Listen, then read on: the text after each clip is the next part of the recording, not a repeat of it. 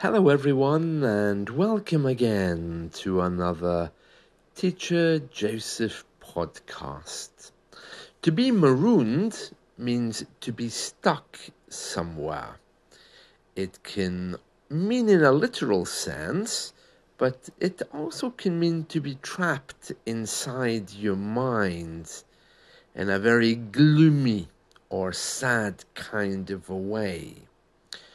One person, of course, who was marooned on a desert island was Robinson Crusoe. And if you like radio shows, as I've mentioned before, the BBC have one in their archive, which is called Desert Island Discs, where they ask, if you were marooned on a desert island, what records, what music would you like to have there with you? I'm mentioning this because today is Marooned Without a Compass Day. And you know, a compass is that little thing you hold in your hand, which tells if you're going north, east, south, or west. Of course, if you're on an island, probably a compass isn't going to help you very much because you really need a boat to get off of the island. But some people feel very marooned when it comes to learning English. They feel very alone and they sometimes get a bit stuck with motivation, stuck with continuation, and they begin to question why they would be learning that language in the first place. Have you ever felt like that? Have you ever felt that you're kind of stuck with your English level, either with beginning, learning, or getting to that next level? I want to give you a number of adjectives which people use to describe English learners.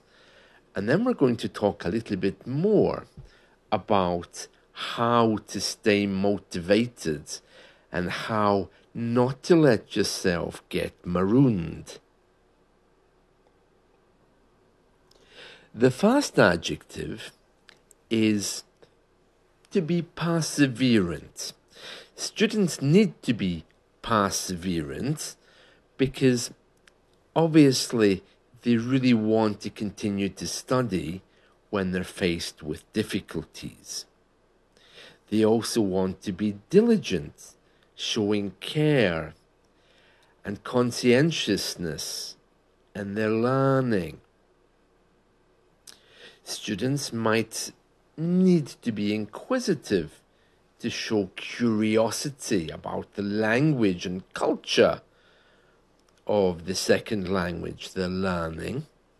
And there's many more, which I'm sure you know, such as enthusiastic, disciplined, adventurous, resourceful, receptive, reflective. Oh, that's a good one, isn't it? Reflective. And that's about how you have to reflect on how you learn. You have to really be quite introspective. And you also have to be versatile, able to adapt and change, and to be challenged as to how successful you are.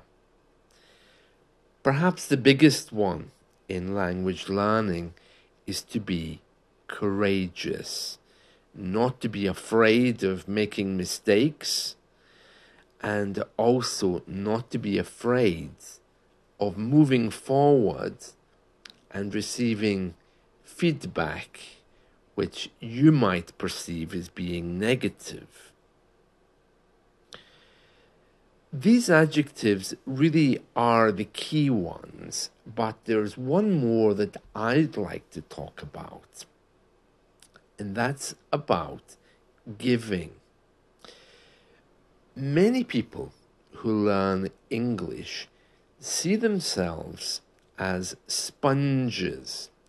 They absorb all of this kind of information, and when they don't absorb information, they feel a little bit lost. Oh my God, I haven't learned that thing. How do I get those words inside my head? Oh, I'm just buying a new English book to read.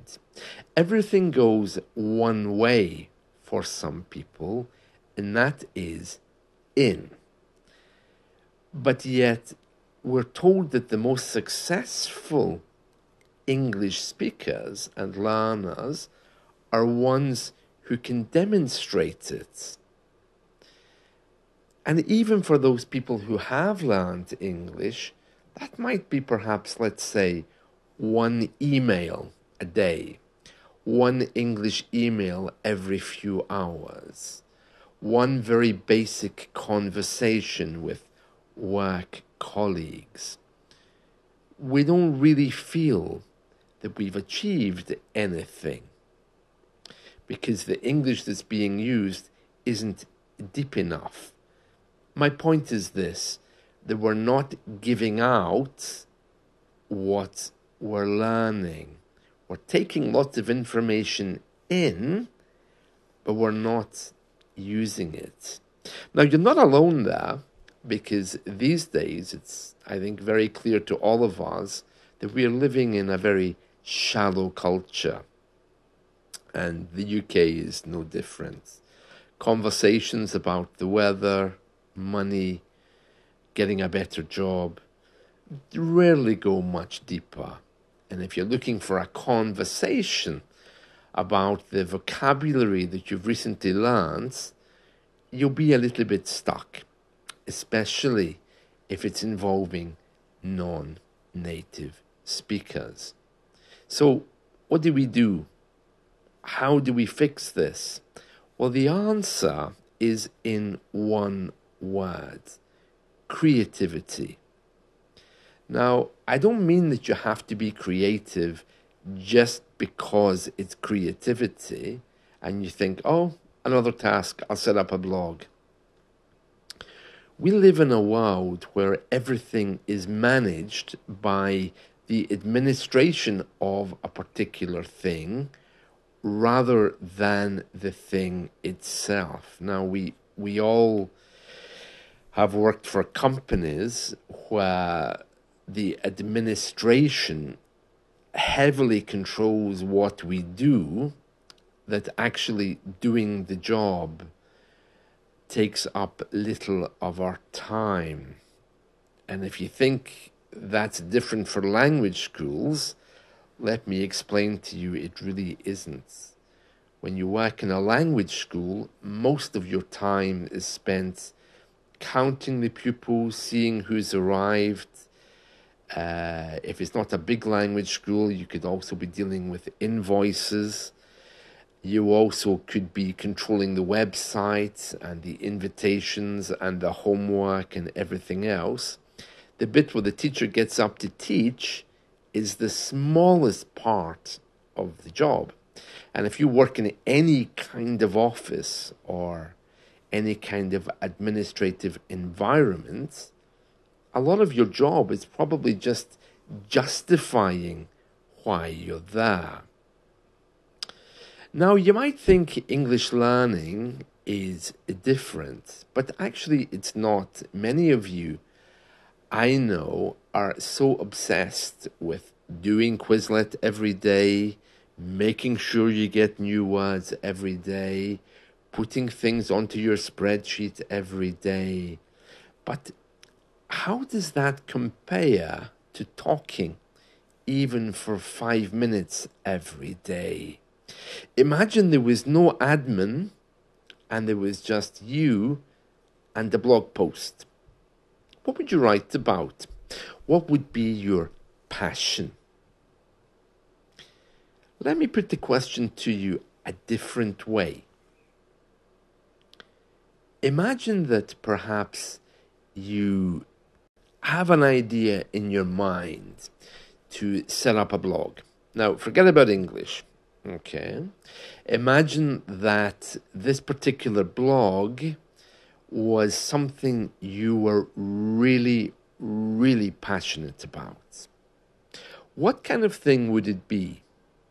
What kind of blog would force you to be diligent, perseverant, inquisitive, enthusiastic, disciplined, resourceful, or even setting up your own company? What would it be about? Would it be about cooking? Would it be about finance, investing? Would it be about learning even? But what really floats your boat? Where is your passion? For me, I think if I was going to do that, I would set up a blog which would be a little bit about education, probably would be a little bit about self-help. It would be a lot about motivating others and bringing them to a place of peace. Now, you don't have to have a blog like that, and you don't have to have it all well defined what your blog would look like. But do you feel that fire in your belly? Do you feel that little spark which says, oh, yeah, that's what I would do? Oh, well, that's great. Because now you know that you can do it and what it is.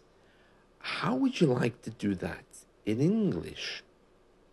Now, you don't have to run away to a mountain and meditate for 3 months about how to get this started. You simply just have to set up a blog, write in it every day about your passion, and then bring it to a teacher and say, I want you to check my blog posts. Is it okay for the audience I want to reach? Does it sound simple? Does it sound great? And you can do the same with YouTube clips. Scary, isn't it, with the YouTube clips, because it means you would have to talk. But my point is this. With creativity, you need to get in touch with your passion. That's really, really important. And I'm not talking about your passion for learning. I'm talking about your passion for life. Once you have that, you simply have to bring it to the table and see how much you can give in English of that thing. Now, that's a very different thing from saying, oh, I want to learn English, I'm going to set up a blog. Or what are you going to do with that blog? Load it with vocabulary? Something for you to stare at every day? It doesn't have to be a learning blog.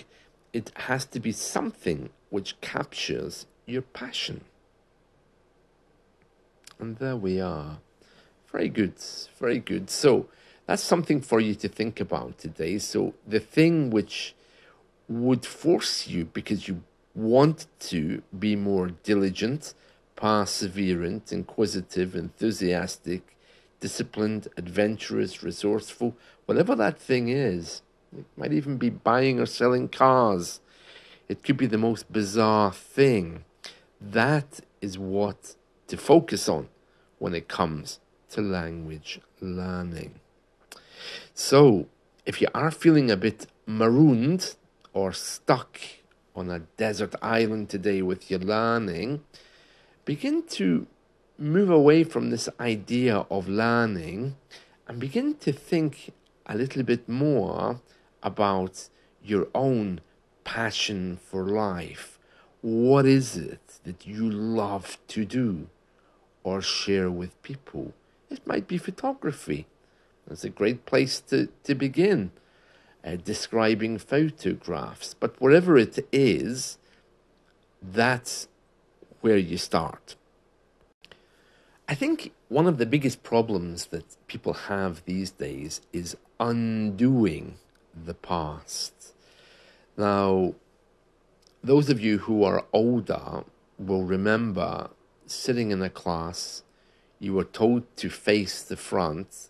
The teacher put the fear of God into you because you would be punished for even looking in the wrong direction. And then you had all of these distractions because, of course, for teenagers, there's always distractions there of all kinds of things. That was our past. And so when someone comes and says you have to learn, or if you take up learning,